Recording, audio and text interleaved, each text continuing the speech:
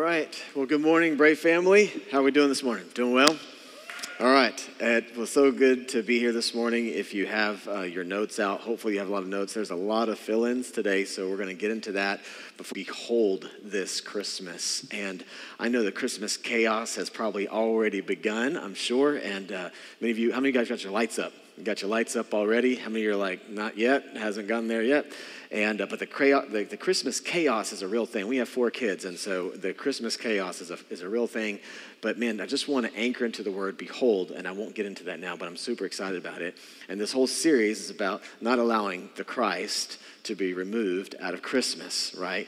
And so we want to just really anchor into this. So we'll spend a couple of weeks unpacking that as we get into our Christmas season. And so we'll start that next week, all right? So if you have your notes, I think we might have the lights are going to come on in just a minute, so that way you can see your notes that are in front of you. We've been in this series called Thanks and Giving.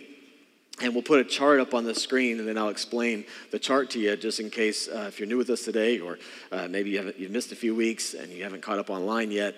Let me unpack this chart, all right? So this chart is something we've talked about over and over again. You've seen it every single week, so you should have it memorized now. And what this chart is, this is a survey that was done years back of 525 churches, 180,000 people were part of this survey. And they came out with this data from the survey that said in every single American church, like evangelical church that you kind of are part of, or maybe you're familiar with something like this, there tends to be 4 groups of people. A group of people who are exploring God, beginning in God, and it's grace that separates those two. So you have somebody come into church setting where they're just exploring. They're not sure about God, but they're exploring God. And then they come to know God as their Savior. They recognize that they will not have eternal life without the grace of God on their life. And so they accept Christ as their Savior, and that moves them. And now they're beginning in their relationship with God. Then we unpack this that said, what takes a person who's beginning in their relationship with God to somebody who maybe would say is close to God? They've got a closer relationship with the Lord. What separates those people? And it's God's Word. It's when they get into the Bible.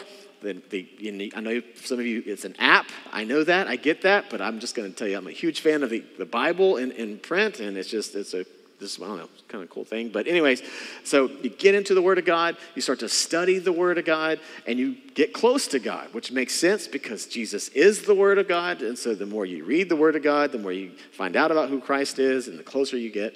So it's God's Word that sets church setting. And if you just noticed of growing in faith, we've talked about this chart a lot. Write this key truth down. Here's what we see from this. Here's what we extract from this. Again, 525 churches, 180,000 people contributed. Here's the truth that we unpack from this chart. Write this in your notes. Growing churches grow in giving.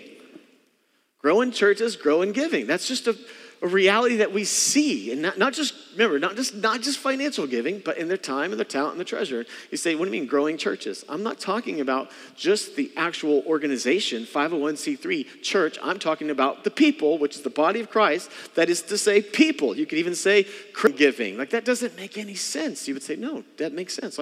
Disciples grow in giving. Yeah, Christians grow in giving. Or at least we should. Amen? We agree with that? Are we in agreement? That makes sense, that should be true? Or how many would say, no, I disagree. Let's just have a conversation right now. No, Christians should not grow in giving. They should decrease and be more selfish. Okay, so we all agree, right? You had your chance. Okay, so we all agree that we should grow in our giving, and growing churches grow in giving. So good, so true. All right, if you have your Bible, if you want to open it up, 2 Corinthians chapter 8, that is where we're going to be today. And I'm going to put some of the verses, of course, on the screen. So 2 Corinthians chapter 8, and Paul is writing this church in Corinth, and we'll put a map up on the screen, and then I'll explain this map to you. And I'm going to open my Bible up too, because there's a couple of verses that I didn't put into my notes that I might end up unpacking. So I'm going to do this and open the Bible. You're going to hear pages of the Bible actually being flipped, just in case you've never heard that sound. Okay, so, all right, 2 Corinthians 8 and chapter 9. That's where we've been. Okay, so we're going to put a map up on the screen just to kind of bring us all up to date where we are in this letter. Paul is writing this letter to the church in Corinth. This is important as we abstract this final piece of this series, all right? So we've unpacked this a little bit. You have this map down here below, and you see this area called Achaia. That's the southern part. And then you see this northern part up here, this Thessalonica. This is the location, but Macedonia, this northern part. All right, so 3 churches that he's talking about as we talk about the churches in Macedonia. He's talking about Thessalonica, you see Berea, and Philippi. These 3 dots that you see on the screen, he is referring to those, and he's going to use these churches as an example, and he's writing this letter called Corinthians to this church in... How come everybody didn't get that answer? Right. Are we good? So he's writing to this church in Corinthians, and he's writing this letter to this church in Corinth. Okay, so he's writing to this church in Corinth. He's using these other churches as an example about how they should give. That's what he's doing in the letter as we unpack this, just so you see it from a geography perspective of what he's doing. All right, so he writes this. Now we're going to go to 2 Corinthians chapter 9. We've been in chapter 8 a little bit. We're going to skip over to chapter 9. And in this particular talk, or this particular part of the letter, he's going to talk about the result of giving. So I titled the message, The Result of Giving. All right, now remember, we're talking about time, talent, and treasure, so the result of giving. And we're going to start with verse 12 of chapter 9, and this is what he speaks. This is what he writes. This is Paul. Now, you've got to remember, and you've got to bear with me, because this is going to feel a little heavy today, but bear with me on this. Understand Paul. Paul's an apostle. He's a church planner. He started churches. And he has great relationship with these people in that he has great influence, he has great relationship. In other words, he is not afraid to share how he feels. If you're a parent, you're not intimidated, or at least you shouldn't be, by your children. You're not afraid to tell them what they need to hear, even if they don't want to hear it. Now, all the parents say, amen, right? Hey, I don't care if you don't want to hear it. You need to hear this. How many parents have ever made the statement? Grandparents, aunts, uncles, cousins, brothers, or sisters. You ever said that to somebody? A boss? I don't care if you don't want to hear it. You need to hear it. All right. This is where Paul is, so I'm telling you about what you need to hear, not what you want to hear. So you've got to understand the tone of which he's also writing this, okay? He's a little frustrated, maybe. Maybe he's a little annoyed by it, all right? There's a little tension here in the room when this letter is being read, all right? So Paul is writing with that, and here's what he writes. He's reminding them about these churches giving in Macedonia. The churches in Macedonia, Philippi, Thessalonica, and Berea have given extremely well. We read that in chapter 8. They have donated so much generosity, and yet they're a poor church. They don't have a lot, but they've given so much generously to the church. And now he's writing to a church of Corinth, and he's saying, hey, church in Corinth, you should be excelling in giving. I mean, you're talking about how good your preaching is. Remember this? You're talking about how good your music is. You're talking about how good your lighting is. He didn't write that, but that's the point. And he's like, but your giving is lacking. Your giving is lacking, and it should be excelling in giving. Look at these churches. So that's the context. All right, here we go. Now we're in chapter 9, verse 12. He says, this service, with all that in mind, this service that you perform is not only supplying the needs of the Lord's people. Pause. So I'm going to talk to you about 4 results of giving. And the first one we see right here, I want you to see this word, this service. So he's talking about what service? He's talking about the service of giving, because the whole chapter is about giving.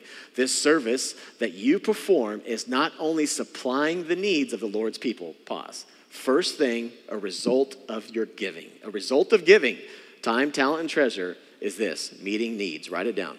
A result of giving is meeting needs. All right, now this specific offering that Paul is talking about, and this is all about money. These 8 and 9 is about money. Specifically, it's about money, because he's trying to gather an offering for some poor Christians, okay? So he's trying to gather some offering to help meet the needs of the poor. That's what this specific chapter is on. But in chapter 16 of 1 Corinthians, he talks about regular giving, okay? So that's a whole nother conversation. But this specific one, he's talking about a unique offering. All right, in that context, he says this service ultimately is going to result in meeting needs. And your giving meets practical needs.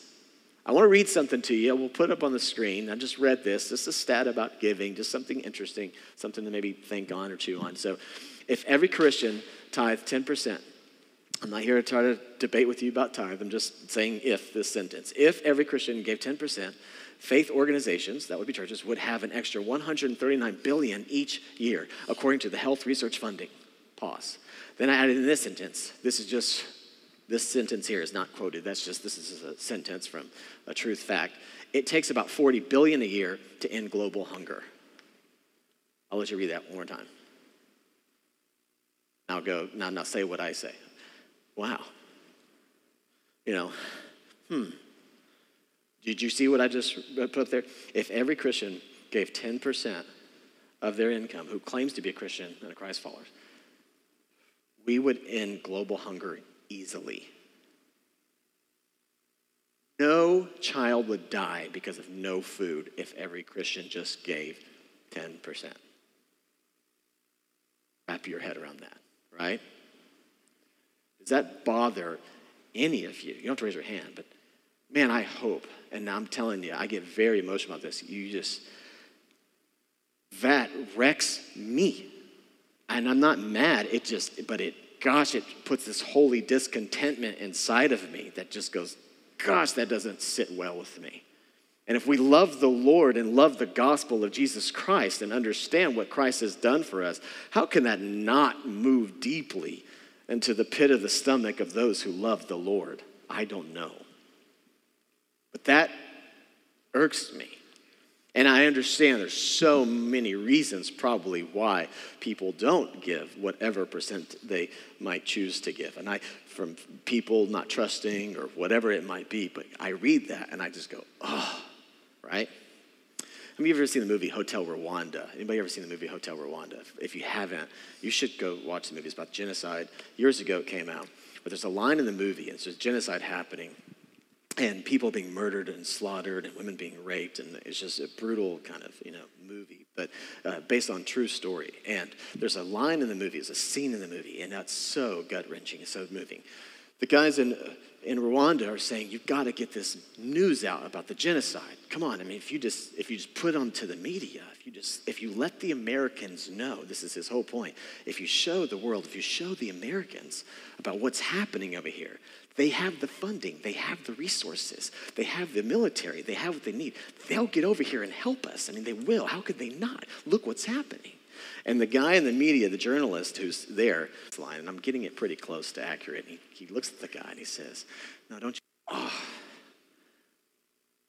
guilty, right here, 100%. How many times have I sat there and watched stuff happening around the world and went, hey, what's for dinner tonight? Man, it just grips. I just want to remind you that when we give to the body of Christ, Paul is letting them know it's going to ultimately result in one thing, is meeting the needs of people. That is Paul's big point. God. Okay, how many of you, who I know some of you might be new with us today for the first time, but how many of you in this church, you would say, you have given thanks to God through this church's ministry? If you said through a message, through songs, you're sitting in the chair today and you're thinking, I am thankful for this church. How many of you would say, yeah, just raise your hand. Like, man, I've had a moment with the Lord, something, okay, awesome. You see, it's still happening. People give financially to this church, that pay the bills for this church, to help staff the church, to help do all the things the church does, and look how it's overflowed into many of your thanks to God. That's Paul's point. You see? And so without all those people giving, you don't have thanks to God for what's happened here. It's not to say that God wouldn't provide it elsewhere, because God is a sovereign God. Of course he would. But he's just showing how generosity turns into many thanks to God. Amen? All right. Then he continues on. He says, because of the service, verse 13, by which you have proved, because he's just so honest. Don't you love when people are real? Come on, do you like it when people are fake? No, we like real people. We say it all the time in our culture, be real. You want me to be real? Do you want me to be real? No. Why do you look scared? Do you want me to be real? All right, so this is Paul being real, and he says, hey, I'm going to be real with you. You know the confession that you've made with your mouth? Your confession of what? Of the gospel of Christ? That's the confession you made? Oh, your obedience should prove that. It should accompany that. There should be action that kind of goes right along with what you say. You say the gospel, the Jesus of good news of Christ is so good, and it's eternal life through Christ Jesus and nowhere else, and Jesus who died on the cross, rose from the dead, and you confess that, then your actions should accompany your mouth. Right? Put your actions where your mouth is. How about this? Put your money where your mouth is. Anybody ever heard that line? Can you just see it being understood that way? Put your money where your mouth is. This Paul is literally writing to this church. This is heavy, I told you. And he's going, hey, you've talked about the gospel. Put your money where your mouth is. Man, right? It's just in your face. And for your generosity in sharing with them, with everyone else. Now, he's not trying to beat them up. He's trying to, in his heart, remind them. Don't you remember the gospel? We give from grace. Church in Corinth, got to rise up. Look at these churches over here. Look how they're giving. All through 2 Corinthians chapter 8. So good. And then number 3, a result of giving is evidence of God's work in our lives. That's his point. One of the results of giving is it'll show evidence of God's work in your life. Remember the chart we put up a moment ago? That's evident too. I mean, giving is evidence that God is doing of their obedience to be a follower of Christ. If a person doesn't have a generous heart, there's a sense in which they are not obedient to the confession of the gospel of Christ. Did you hear me, church family? Hear my heart in this today, which is all about for you. I want you to understand that. I want you to understand this, that there is a sense in which they are not obedient. If you're not obedient to the confession of gospel of Christ, if a person does not have a generous heart, how could they say, like God says, if you have not love for one another, how could you say you have love for Christ, or the Christ of love is inside of you? For when God's love is inside of you, it overflows into love for others, which, by the way, is one of the ways that meet needs and showing generosity in your time and your talent and your treasure, not just treasure. Gosh, you see this so clearly in Scripture. And then he goes on. Oh, by the way the word sharing, if we go back to the verse up just for a moment, if you go back to the verse 13, it says, in the generosity in sharing with them. This Greek word sharing is the Greek word koinonia. It's the same word that you find in Acts chapter 2 when all the believers came together and shared everything they had. That Greek word is koinonia, which actually means to be in fellowship or in community or to meet in needs of one another. You're doing life with one another. This is important, understanding that. Communion, having things in common, putting everything at the table to make sure that everybody has what they need to have, and the gospel is being pushed forward. All right, then he goes on to say and continues on, and he says this in verse 15. He says, in verse 14 and 15, he says, and in their prayers, he says, for you, so they're going to pray for you now because of what you've done for them, their hearts will go out to you. Because of the surpassing grace that God has given you, thanks be to God for this indescribable gift. This Greek word indescribable was actually an interesting word. It means to be unspeakable or indescribable. What's interesting about this word is that the Greek word used here is not found in any ancient writing before this time. I want you to understand this. This word is a word that has never been used in history so long as we know that this is the first time this word is recorded in ancient history. So Paul uses a word that had never been used before to describe something that's indescribable, and the word meant indescribable. In other words, I don't have a word here, so I'm going to put a word here that I don't have to describe the gift that God has given us. What is he referencing? Christ. Salvation. The gift of Christ. The Savior of the world, who has come to pay for your sins and my sins. This is a great, indescribable gift that God has left heaven and all its riches and glory and come to earth for the salvation of humanity. How can I possibly put a word around that? I cannot describe it. This indescribable gift. God's indescribable gift should fill us, his whole point, with gratitude. Number 4, write this down. A result of giving is an increase of gratitude. Paul lands it with this. He lands these 2 chapters with this thought of saying, hey, man, when you think about God's indescribable gift, that should overflow in generosity. How could it not? When you think about giving your time or your talent and then giving your time and your talent, your treasure is not difficult in regards to the choice, or at least it shouldn't be, right? That's Paul's whole point in 2 Corinthians 8 and chapter 9. It's his whole point. Key truth, write this down. God's indescribable gift is what inspires all true giving. The best motivation for giving is always gratitude for the indescribable gift of God to us. And I just unpacked that for you, what I mean by that. If you struggle with giving of time, talent, or treasure to the body of Christ, just take a pause, consider his grace, now make your decision. How could any follower of Christ, this is Paul's point, say no when you consider his grace? Okay, let's put that in practical scenario. If I said, this is Paul's point, if he was trying to anchor in wanting people to serve and help and volunteer in the local church and distribute food to the poor, whatever it might be, and help serve and set up and tear down.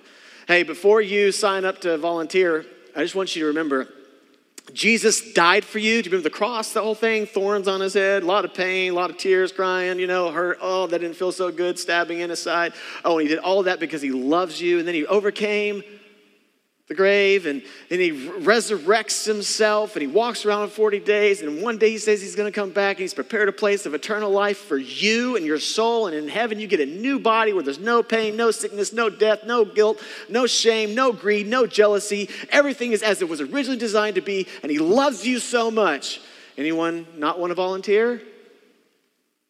Once a month? This is Paul's point. But the letter is on giving money. He says, just pull back. Remember the grace of God. And he had such faith in the church in Corinth too, because he talks about it. He's like, guys, don't disappoint me. I know you're going to give. But he's reminding them before the gift is received of why they give in the first place. That's his whole point in this letter. Bottom line, gratitude is a weapon that God uses to transform lives. Gratitude is a weapon that God uses to transform lives. Remember, he talks about meeting needs. He talks about overflowing into many thanks and expressions to God. And I want you to see today that gratitude is a weapon that God uses to transform lives. Right? So I'm going to put these 3 things on the screen for you. How we use the weapon of gratitude.